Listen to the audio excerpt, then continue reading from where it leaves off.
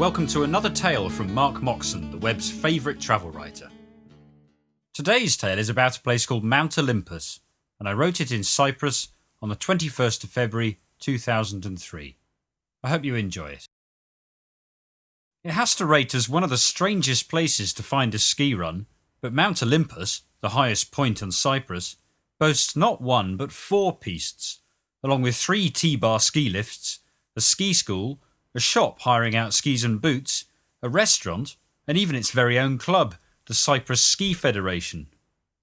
Nobody comes to Cyprus specifically to ski, but if you're here at the right time of year and fancy a quick slalom in between the island's more traditional sites, it's certainly a unique place in which to strap on the skis.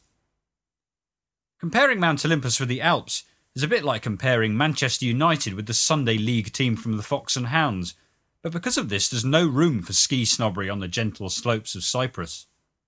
This means it's a great place for people like me who haven't been brought up in a country where learning to ski by the age of 5 is seen as normal, along with learning to drink sensibly by the age of 10, something the English also fail to grasp.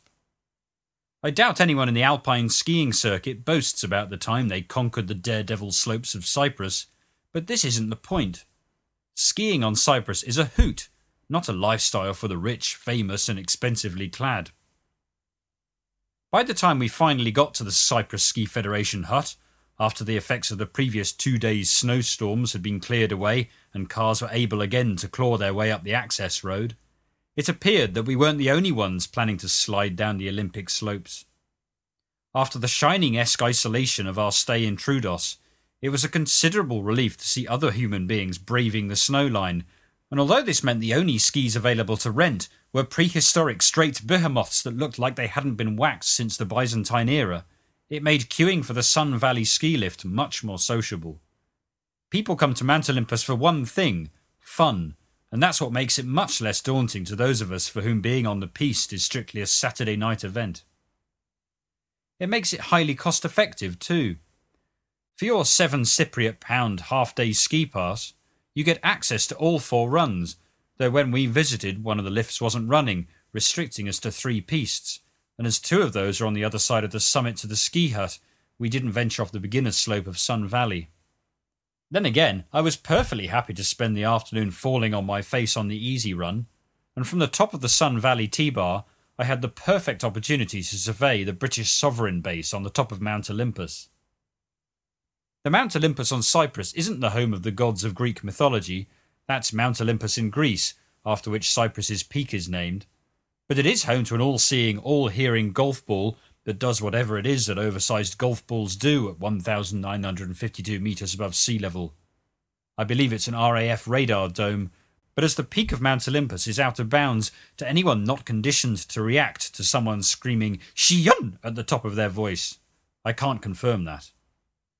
The peak of Mount Olympus is home to one of 3 corners of Cyprus that are forever England, the others being the Akrotiri and Deklia sovereign bases, and from the top of the ski run it looks like the result of a particularly perverted ice cream fantasy.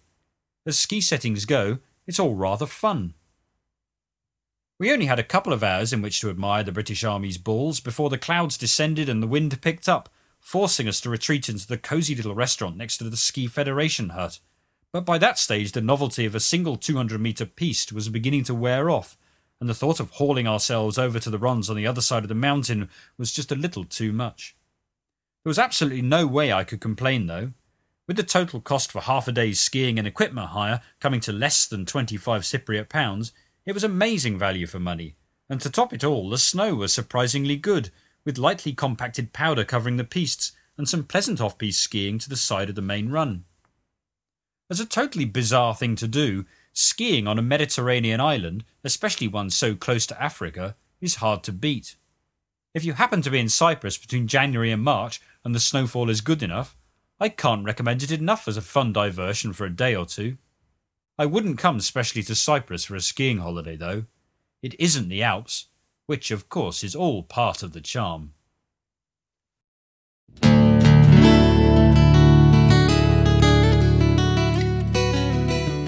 This and hundreds of other travel tales can be found at www.moxon.net.